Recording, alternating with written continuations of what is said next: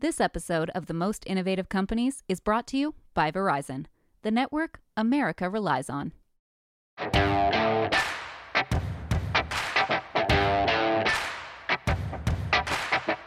This is Most Innovative Companies from Fast Company, where we speak to visionary founders to understand how they think, how they innovate, and what lessons they may have for you and the businesses that you run in every shape and size. I'm James Vincent, a founding partner at Founder.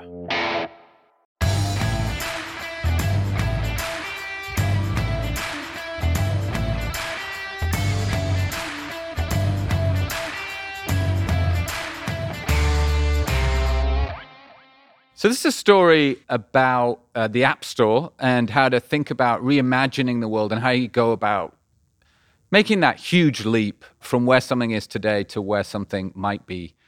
I think one of Steve's great quotes is, if you look at the world around you, you realize it's only invented by people no smarter than yourself. That's the moment when you realize you can change things. So the way that things are isn't necessarily the way that things are going to be. But in going about making that mega change, I think sometimes those things are easy to say on stage, but actually really hard to implement. And the example I want to give today is just, the iPhone came out, it didn't have any buttons, there was this wowness. It actually didn't come out with the App Store at the beginning. And the App Store came along a year or so later, but I really think that was the crux of its success. When you were able to show that this supercomputer in your pocket, this Swiss Army knife, could solve all manner of challenges. Click a button and a car comes. Click a button and the travel gets booked. Click a button and something gets fixed. Click a button and you're connected with people. Click a button and then more and more and more examples of that. There are the big leaps, and then there are just the one foot in front of another. And I think it took 3 or 4 or 5 years. I know because we did a campaign around there's an app for that, there's an app for that, there's an app for just about anything. On the iPhone, I think there were like 278 spots with 3 or 4 examples in each one. And we just kept showing people that it could do this and it could do that. And in the end, everyone's just like, okay, I get it. And so I think these big leaps require small steps. And my guest today, Alex at Scale, believes in the big leaps that AI can make, but he's not scared to make the one foot in front of another steps. He rolls his sleeves up, he listens to customers, and he builds AI so it's useful. He makes it useful, one example after another. And I think when you hear him speak today, you'll hear examples of things that you're just like, oh, that's how that works. And actually, Scale is behind the scenes making things useful that are helping humanity progress. So I'm very excited for you to listen to my conversation today with Alex Wang from Scale AI. With me today is Alexandr Wang, who is the founder and CEO of Scale AI. Alexandr was at MIT and 19 years old and decided to create a company that has now become a $7 billion artificial intelligence company. We worked together 3 or 4 years ago, and I have to credit you with really teaching us about AI back then. And you've done just an incredible job, and to shave your blushes, but you're on newsstands because you're the youngest self-made billionaire. And I'm sure you don't go running around telling people that, but apparently someone's figured that out. So congratulations, Alex. It's great to see you. How are you? Yeah, great to see you. Thanks for having me. I'm excited to chat and reconnect. And, I'll have to say that 3 or 4 years ago, you taught me about storytelling, and I taught you about the boring world of AI. And you taught me how to connect that to what people cared about, which I deeply appreciated. Well, thank you, Alex. Let me just go backwards to go forwards a little bit for the audience. I remember 10 years ago, I was at Harvard, and the big topic of the week was big data. There was sort of overpromise and underdeliver back then, right? It was like all of this future, it's going to be awesome. And when I met you, Alex, I really felt like you were talking at a much more useful level. You felt that your job was to roll your sleeves up and build a company that turned raw data into usefulness. Is that a fair description? Yeah, that's exactly right. The origin story was that I was, as you had mentioned, I was at MIT and I was enamored with AI and machine learning. So the fall of 2015 was when DeepMind released AlphaGo, which beat Lee Sedol in Go, which was sort of this incredible accomplishment. And then the spring rolled around and it was sort of, it was all I could think about, all I could study. It was incredibly exciting. And I remember wanting to try to use it in my day-to-day world. So I was trying to build a camera inside my refrigerator. that would tell me when my roommates were stealing my food. And it took me, I tried working on this for weeks and weeks and weeks and realized like it was going to be almost impossible because there was sort of no way to get the data to actually be able to build this thing to be successful. And I kind of like realized, there was maybe the first nugget of my general observation with the world of artificial intelligence, which is there were so many people talking about this fantastical future and sort of all the risks and all the benefits and, this amazing, what happens if we get these like all powerful AI systems and what does that mean for the world? And then I tried to use the technology and I realized, it's actually just really hard to get going. And data was this like fundamental bottleneck. And that was maybe the first moment where I realized most of the community is going to be focused on these far out fantastical outcomes. And there need to be people who are focused on what are the foot by foot step interactions that are required to actually get artificial intelligence to actually have an impact on the world. Because you didn't have to squint to see how artificial intelligence could be used for the world's most important problems. If you think about climate change as one example, it didn't take this sort of like really far out there view to see, oh, you could use artificial intelligence to, at minimum, just help us use our energy more effectively. A lot of energy today goes to waste because of sort of inefficiencies in the utility networks or the sort of like global energy industry. Or you look at the medical industry, you don't have to like think so far in the future to think about all the potential benefits of being able to scale medical care beyond the very limited number of doctors that we have globally. And so there are these incredible problems that can be solved with a relatively direct application of the technology today, but there were these huge barriers in what were the actual implementation steps and what were the actual like near-term problems in getting AI to solve some of these, frankly, world-changing and very impactful real-world problems. So that's what I got excited about. That's what we've dedicated scale to, is how do we enable, the most ambitious organizations in the world to utilize artificial intelligence and their data to solve the most important problems and the sort of most transformational problems today. You talk about every action is a piece of data. Everything in your business or in your personal is a piece of data, and it's useless to you unless you can sort out the data so we can make sense of it. So I'd love a few case studies. Tell me a few things that Scale does. You're probably one of the biggest companies that people don't know about. So give us a few examples. Yeah, totally. And I think this is one of the big problems with AI is I think that when we hear about it, we think about the Terminator or Ex Machina or these sort of sci-fi scenarios rather than, frankly, very real world problems that can be supercharged with AI today. So to walk through a few of them, I'll walk through sort of three examples. The first is work that we did in Ukraine, actually. The second is work that we've done with some of the largest e-commerce companies. And then the third is work that we've done in the medical field. So to start out with in Ukraine, one of the most valuable assets in the Ukraine conflict has actually been satellite imagery and satellite data, and using that to sort of understand what's actually going on in the region and using that to divert humanitarian resources as well as figure out how to best manage the conflict. So one thing that we did, and we actually open sourced a lot of this data, is we basically used satellite data and algorithms that ran, artificial intelligence algorithms that ran on top of that satellite data to map out all the major cities. So Kiev, Kharkiv, Dnipro, Mariupol.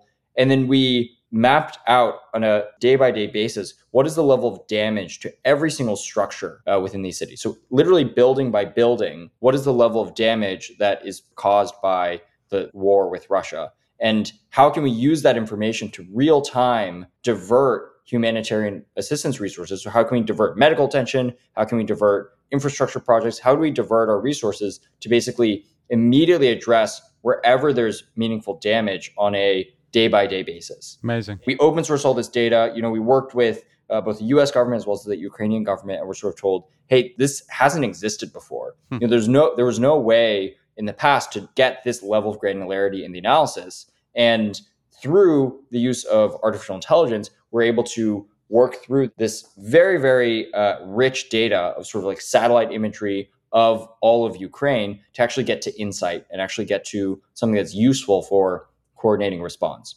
Amazing. The second example that I want to walk through is actually in e-commerce. So, a lot of us buy things online. Instacart is one of our customers, for example. So if you shop on Instacart, behind the scenes, Scale is helping to power things. And I think all of us have had maybe the uncanny experience where we go to an e-commerce company, maybe it's Amazon, maybe it's another one that you may also like, or in some sort of recommendation, there's sort of this uncanny product that you click into that you're like, oh yeah, I actually do want that. And I actually do want that.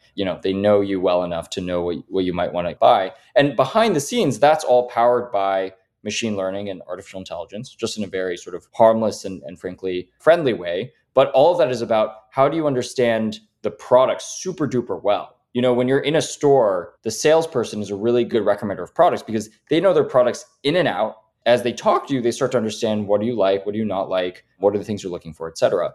And that's sort of the same challenge that you have in these e-commerce experiences with the machine learning algorithms they have to build. But the main thing that we help these companies with is how do you, build this encyclopedic understanding of the actual products that you're selling, and what's all the data that you need to feed in to power that sort of deep understanding of the products. And then how do you build effectively sort of the digital salesperson? How do you build these algorithms that are going to be able to take in what little information you give them and guide you through the sort of buying experience and buying process? And the last one is in medical care. And kind of as I mentioned before, globally speaking, there's a massive shortage of doctors. I think roughly it's sort of like a 10x shortage of doctors globally. And the medical universities just cannot train up enough doctors to sort of keep pace with the sort of growing global population. And so the only solution to this is going to be in building algorithms that are able to automatically identify illnesses or other things in medical imagery and medical data so that you can start automating a lot of that to be able to enable us to scale to provide medical care to, frankly, a lot of people who don't have that medical care. Yeah. So we did a bunch of research with MIT Media Lab as well as Stanford in analyzing dermatological data and basically using that to help identify skin conditions automatically using algorithms. Incredible. So they're fairly different, each one of them, which I think shows the power of the technology because it can be applied in almost every field. There's some really interesting and transformational use case of artificial intelligence and machine learning, but none of these use cases are a big bad AI that's going to take over the world. They're all, frankly, pretty sort of near future use cases. Yeah, no, it's funny. 300 years ago in the Industrial Revolution, these big machines arrived. But wait a second, that's what humans are doing. Why are machines doing it now? But in the long term, the productivity gains have led to the last 300 years of prosperity. Is that how you think about being able to lift humans into more ability to progress? Yeah, 100%. And I think that one of the major misconceptions about artificial intelligence today, and it's a very small nuance, but I'll explain why it's so important, is that the modern AI systems are intelligence machines, not learning machines. What I mean by that is if you think about each of these sort of AI systems, and I think now many of us have probably seen fantastical things on the internet done by DALL-E 2 or some of these image generation AI or GPT-3 and some of these text generation AIs. If you look at all of them, it's true they've gotten to a certain level of intelligence that makes it so that they can do some pretty impressive things. But they actually hit a sort of cap in getting there. It's very hard for these systems to get beyond their limitations today. And if you take that in contrast with like a baby or a child, a baby or a child, they're actually learning machines. They don't start out knowing really anything.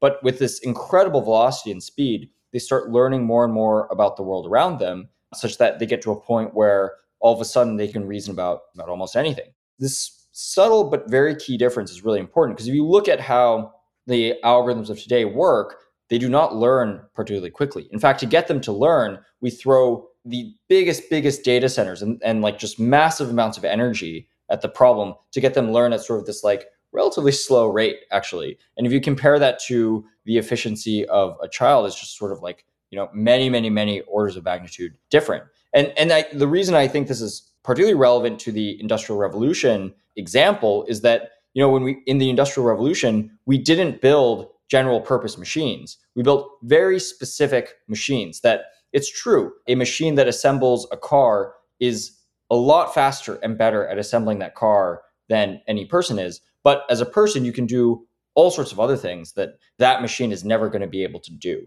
The same is true with the artificial intelligence systems of today, which is, yes, they're going to get to a point where they can do very, very interesting and incredible things, but they're not going to be able to do all the things that humans can do. And so the way to think about that is like, how do we harness that ability and how do we harness these sort of intelligence machines to then enable us to get to the next level of creativity and the next level of enabling humanity to accomplish more. One great example of this that I think is really in the near future is around actually content production and sort of thinking about making a movie. Right now, sure, there's some movies that are made low budget, and low budget in the movies context is still hundreds of thousands of dollars. And still quite a bit of money, or million or low digit millions of dollars. It's still quite a lot of money to make a movie. And then there's all the way up to sort of the big Marvel movies that cost literally hundreds of millions of dollars to produce.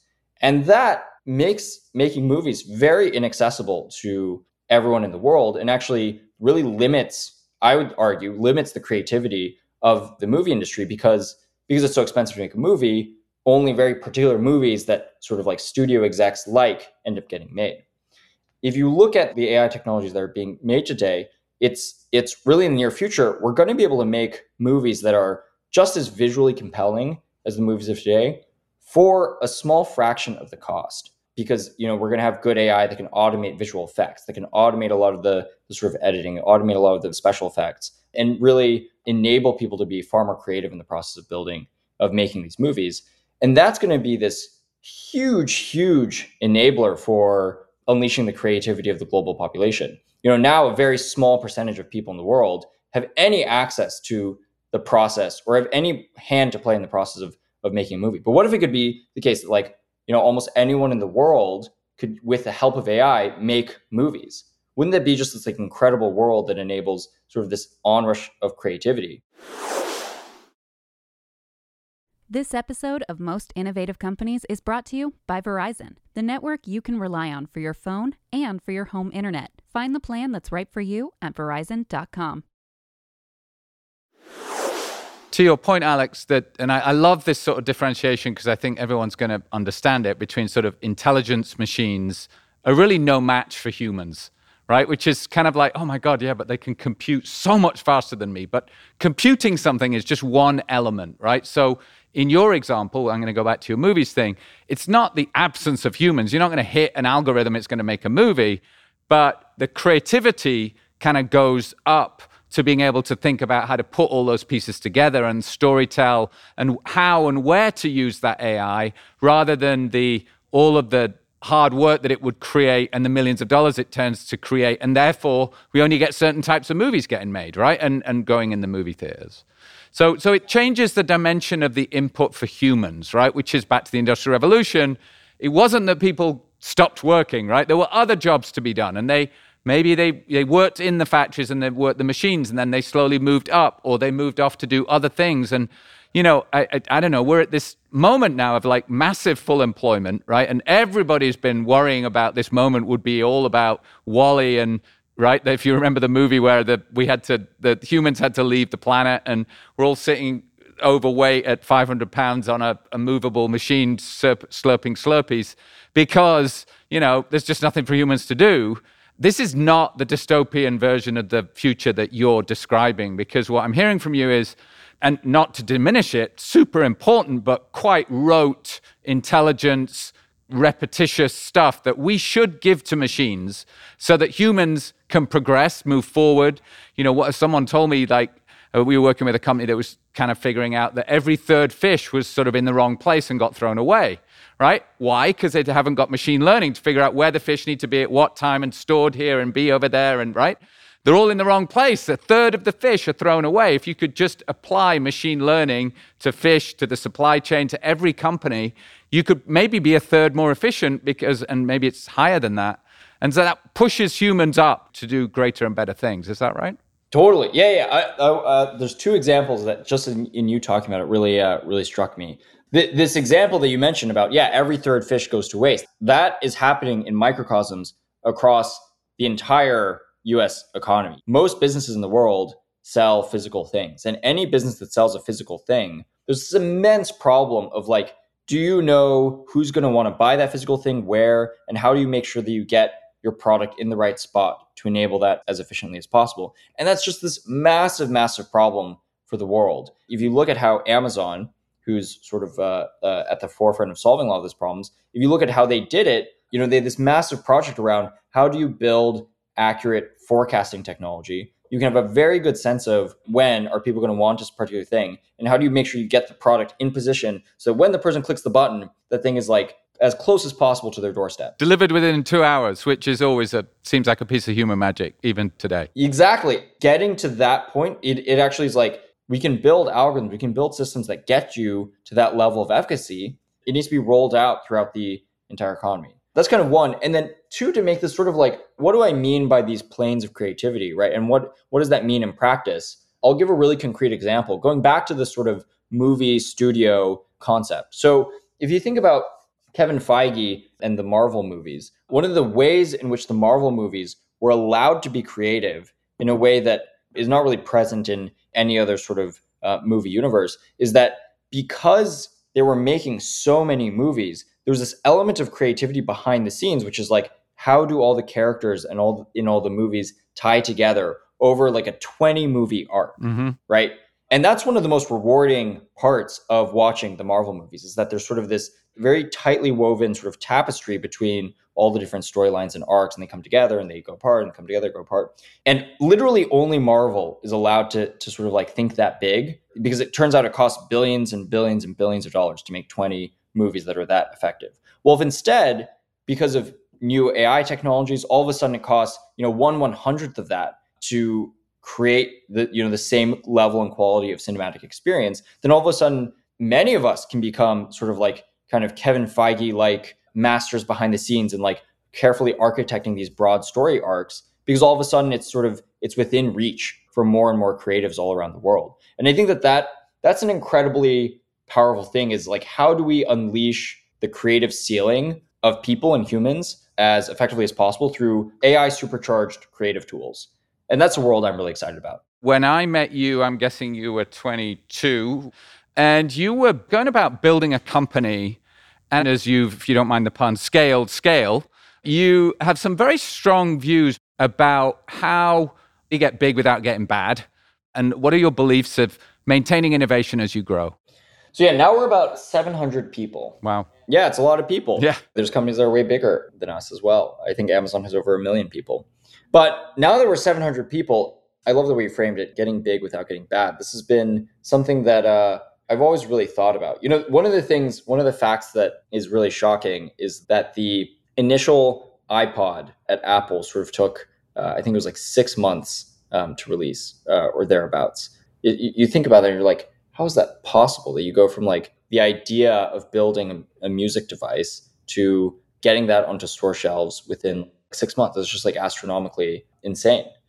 And I remember in the early days of Scale, sort of the electricity in the room and the sort of the energy in the room of the startup, where it's sort of like everyone is so focused on just building something incredible. Everybody is dreaming big. Everybody is like thinking about, how do we make something really impactful, really amazing? There's sort of this electricity. One of the analogies that I like to use is like, it's almost like you're reaching into a nuclear reactor. And it's sort of like, it's this strange otherworldly energy that empowers everything about the building. And you don't really know exactly quite what it is, but you know that it's there and it's very powerful. So that's something I've been obsessed about. And I've written a little bit about this, and I have a bunch of beliefs on this. The number one thing is to hire people who give a shit. It's a simple thing, but I think that like an unfortunate fact about most big companies or mildly big companies is that you look around and people don't even seem to care about what the company's doing anymore. And it's like, it's not even clear if they ever cared about, the work that they did. And this isn't a judgmental claim, but I think it's impossible to build something nearly impossible, or it's impossible to make magic if nobody around you cares about what they're doing. Mm-hmm. And I think that this problem arises because there's a subtle change that happens at a lot of companies, which is when you're small, the only people you'd be able to get your company are people who give a shit. Because frankly, you're this small little company. Nobody's going to care about you unless they like happen to really, really care. And maybe they're slightly crazy in the process, but they really, really care. That's the only way you attract people. It works up until a certain size. Then you get to be bigger, successful, more notable company. And a lot of people want to work at the company. And then I think what ends up happening is the recruiting team turns into almost like a college admissions office. And it turns into sort of this, we have all these applicants coming in. Let's select the most impressive, diverse and sort of like interesting group of people coming in, rather than who lives and dies for the mission and who really, really cares. And this small difference of sort of like, how do you bring on sort of missionaries versus mercenaries is a really, really important thing for companies to get right. And ultimately, the company is made up of the people that you bring into your company. Your foundations are your people. And so it's really important that you get that right. And you have to hire people who just are fervent. They're just the kind of people who just like care so much about what they do and care so much about their work and care so much about having a dent on the universe. And you get people who are so passionate about what your company's doing that it's sort of like it naturally becomes the sort of inspiring thing that drives their life. I've heard you describe that as optimism or attitude defines reality. Totally. Yeah. So we have this belief, optimism shapes reality. We also call it ambition shapes reality. I think we all notice this in certain ways. So one example is just this funny phenomenon where people end up more or less accomplishing the magnitude of their optimism or the magnitude of their ambition. And it's a really funny thing. It's a really funny phenomenon. I'll give a few examples of it happening in a totally different area, and then I'll sort of like apply it to building great products. If you look at a histogram of marathon running time, so how long it's taken every marathon runner ever to run a marathon, you might expect it to just be this sort of like normal distribution of this sort of Gaussian curve. Some people, it's sort of like this very smooth curve, but it's not like that at all. It's actually like this very jagged line where basically at every hour boundary, there's a lot of people who try to get right under that hour boundary. So under 4 hours, a bunch of people try to get under 4 hours. Under 4.5 hours, a lot of people try to get under 4.5 hours. A lot of people try to get under 5 hours, 5.5 hours, etc. So you notice it's this very jagged line where people more or less really accomplish sort of whatever they set their mind to. It's this really weird thing. Another one that's kind of interesting is when we broke the 4-minute mile. It was hypothesized for a long time that nobody could ever break the 4-minute mile, and everybody struggled with it. And then as soon as somebody broke it, all of a sudden everybody, not everyone, but like all the people who cared enough, a lot of people ended up breaking the 4-minute mile. And it's just one of these things that sort of like humans are incredible. And by the way, stark contrast to AI, but we'll get to that later, I guess. Humans are incredible at sort of accomplishing this sort of scale of their ambition. And when you think about that in an organization, it's so important that you create a culture where people dream really big, where people have incredible optimism for what you're going to accomplish. Because if they're not thinking big, then you sort of have no hope. Another way to put it is that thinking small is a self-fulfilling prophecy. Right. If you think small, then maybe you accomplish those small things, but you're never going to accomplish the big things thinking small. And so I think it's important that like the nuclear reactor analogy is actually so great for what a company should feel like, because it needs to feel like this almost beehive where people are dreaming big, people are really excited, people care a lot, and people are also really good. People are really competent, and there's a really high density of just like incredible people. And if you can accomplish that, then it's just like insane what an organization can do. I think Apple, again, not to keep going back to it, but is such an incredible example of this, where very, very small teams built the products that shaped the future of humanity. And it's incredibly disproportionate.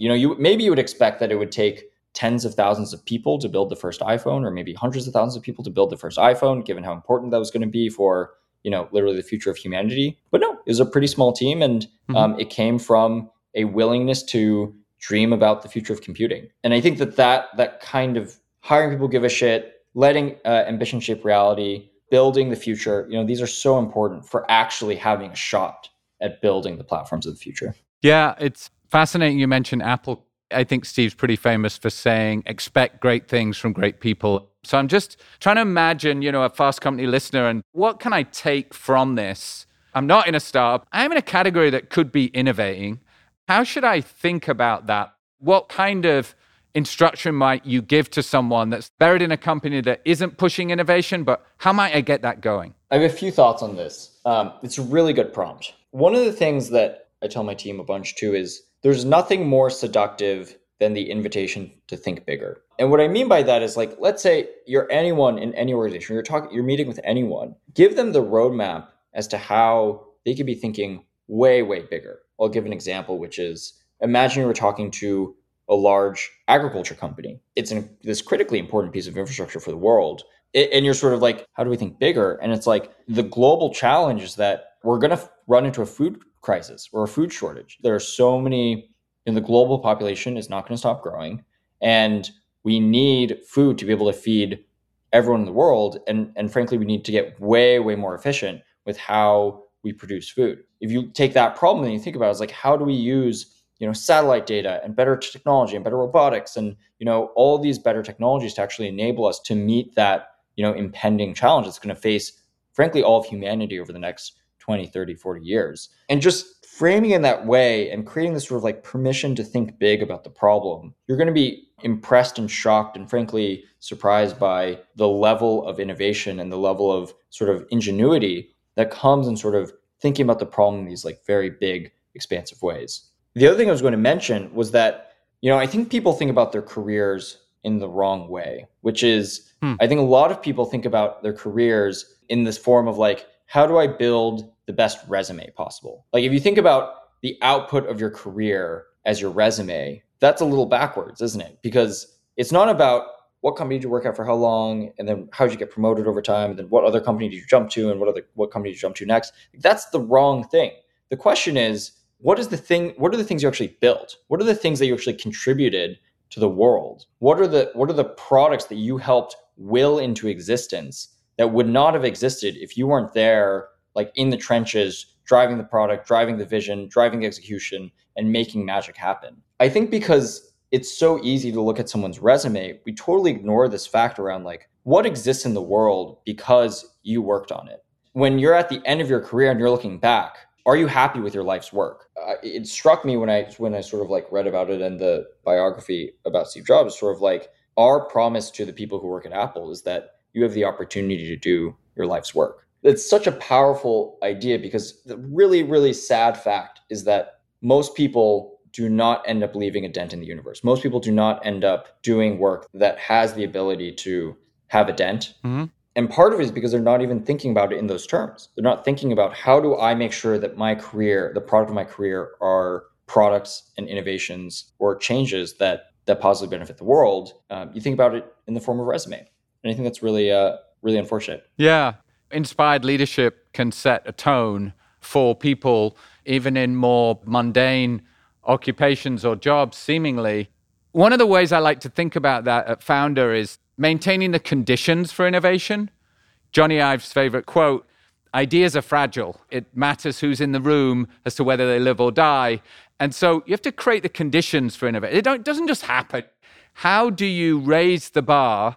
I think Einstein's definition of madness was doing the same thing over and over again and expecting a different result, right? There must be a lesson here. What do you think about that? Yeah, so I think there's a few pieces to this. I think that the first thing is ensuring that everyone sort of has the right mindset, which is about building upside or building something amazing rather than maintaining. I've actually noticed versions of this problem as we've grown. When you're a startup, you have no choice. You have to build something from nothing. So you're only going to be thinking about building. But then as you get to a larger and larger company and you have a pretty successful core business or a pretty successful product, there's a massive temptation to just think about incrementally maintaining or incrementally improving that core instead of also thinking big about what are other ideas that you could do. One part is that, and it's really easy to get stuck in the mindset, which is like, why would we think about that small little thing over there that's never going to be as big as the big core of what we're doing? That's the process of invention. Invention is considering and thinking about all the potential opportunities and working on those things. So that's one major part of it. I think another part of it is to your point around sort of like the fragility of ideas in certain rooms. It's so difficult to explain because it's almost like, smoke in the wind or whatnot. Like it's so fragile and so chaotic. But there are definitely, and I know it's even for myself, there's like certain people where when you bounce ideas with them or in a small group of people, you notice that there's sort of this reverberation and there's this resonance that happens where it's sort of like like I have this idea and then like someone adds something to it and someone adds something to it and someone else has this crazy idea and sort of it builds upon itself like a snowball rolling down a hill. And that process of this building of energy and idea and sort of like all of that stuff is one of the most powerful forces in the world, frankly. And that only happens if you get the preconditions just right. People feel safe. People feel excited. People are excited about what they're doing. You know it when you see it. That's as best as you can do. So you sort of need to like keep trying to find it. And then when you find it, never let go of it. That's great advice. I'm going to zoom out and bring us home here today. And obviously felt great when you told us that even very intelligent machines are no match for humans. So let's just imagine the future and the dent that you might make in the universe. 5, 10 years from now, what world do you think we can build with human progress, with AI at full pace, or at least doing as much as you think you can do at scale? Our whole goal is, how do we make AI a reality, and how do we make AI actually drive progress against the world's biggest problems? And so to explain in greater detail, I think 5 to 10 years from now, we're not going to have these sort of Terminator-like AI that take all of our jobs and take over the world and sort of and do all these horrible things. But I think what we are going to have is, we're going to have made meaningful progress and actually have started to get a handle on the world's biggest problems, whether that's the food crisis, like we talked about before, or climate change and sort of sustainability of the global world, or whether that's scaling the medical care, like we talked about, or it's enabling geopolitical stability and enabling geopolitical peace, or it's doing simple things to help us all find what we're looking for on the internet more easily. Basically driving forward on all of these major world problems and actually starting to drive action and technology that makes a difference, rather than, I think, the unfortunate state that humanity has been in for the past few decades, where we all know that these problems are there. We all know that they're big world problems, but it's been really hard to make progress on them. And I'm a big optimist. I think that AI is the technology that actually gives us a really meaningful chance against all of the world's biggest problems. And I think then the next 5 to 10 years, we're going to be able to prove that out and drive a lot of that change and solve many of the sort of problems that plague humanity today. And I think AI is going to be the conduit to accomplish that. And that's what we're passionate about at scale. Yeah, no, that's great. And it's almost like we can't see the wood for the trees because we're in the middle of the forest. But when you zoom out, you see that actually there's a solution because you can see the patterns. And what I'm hearing from you is a belief that technology can catch up with the world problems today and can solve many of the ones that, honestly, I think most people are worrying about. The horrific weather around the world. And can we solve the energy crisis and carbon emissions? I get great solace when I speak with someone like you that believes, and I'm a true believer also, that there is incredible optimism in innovation, and innovation founded on technology that frankly just didn't exist 10 years ago. And to hear you say that humans progress through the advancement of AI and don't regress through the advancement of AI is incredibly optimistic and satisfying to hear someone with your deep domain expertise make a statement like that. So Alex, I just want to thank you so much for today. It's been terrific to see you again, and hopefully it won't be another 3 years before I do. Thanks for coming on the podcast and taking the time. It's been awesome. Yeah, it's been so wonderful. We covered so many interesting topics, and thanks again for having me. So that was a terrific conversation with Alex Wang from Scale AI, the 19-year-old. I guess he didn't finish MIT. I don't know. I think he was too busy building Scale. But, here's a billionaire that doesn't follow the bro type, which, having watched Recrashed recently, was relieved to meet someone doing incredibly well, but being incredibly thoughtful. A great conscience about the role of AI. I really thought the audience will understand and agree and learn from the perspective that no matter how intelligent machines are, they are no match for humans. And I thought that was terrific, that actually his approach to AI is to take one menial task and rote task at a time, to take waste out of systems, to make things happen quicker, to take friction out, and that just slowly reduce the inefficiencies, increase the ability to do things. But that there is this line where intelligent machines aren't thinking machines and that humans are thinkers. And so that dystopian view of the future where, everybody becomes a cyborg was somewhat dismissed, and I found that incredibly uplifting and optimistic. Alex also had some incredible things to share about innovation. So here's a guy, he started a company when he was 19, and here they are today, 700 people and a $7.6 billion company. And Alex had some really interesting tips about how to keep innovation going, how to get big without getting bad.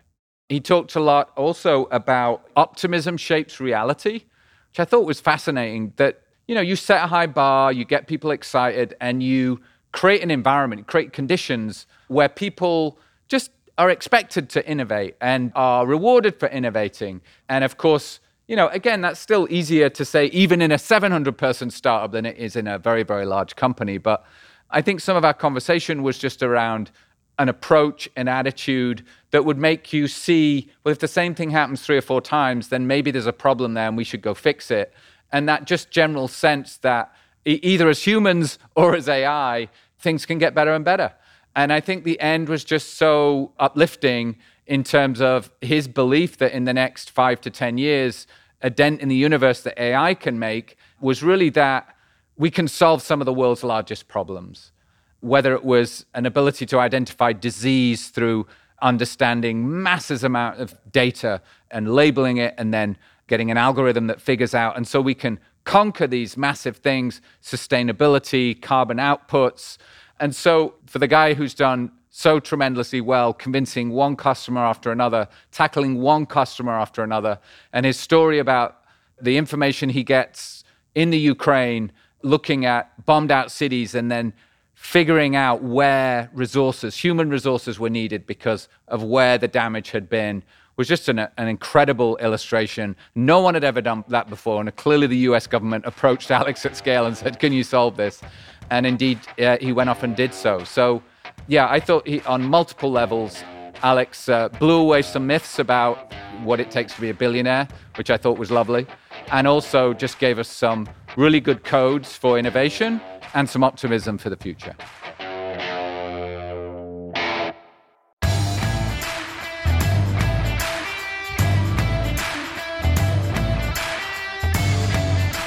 All right, that's all for this episode. If you're a new listener, be sure to subscribe to Most Innovative Companies wherever you listen.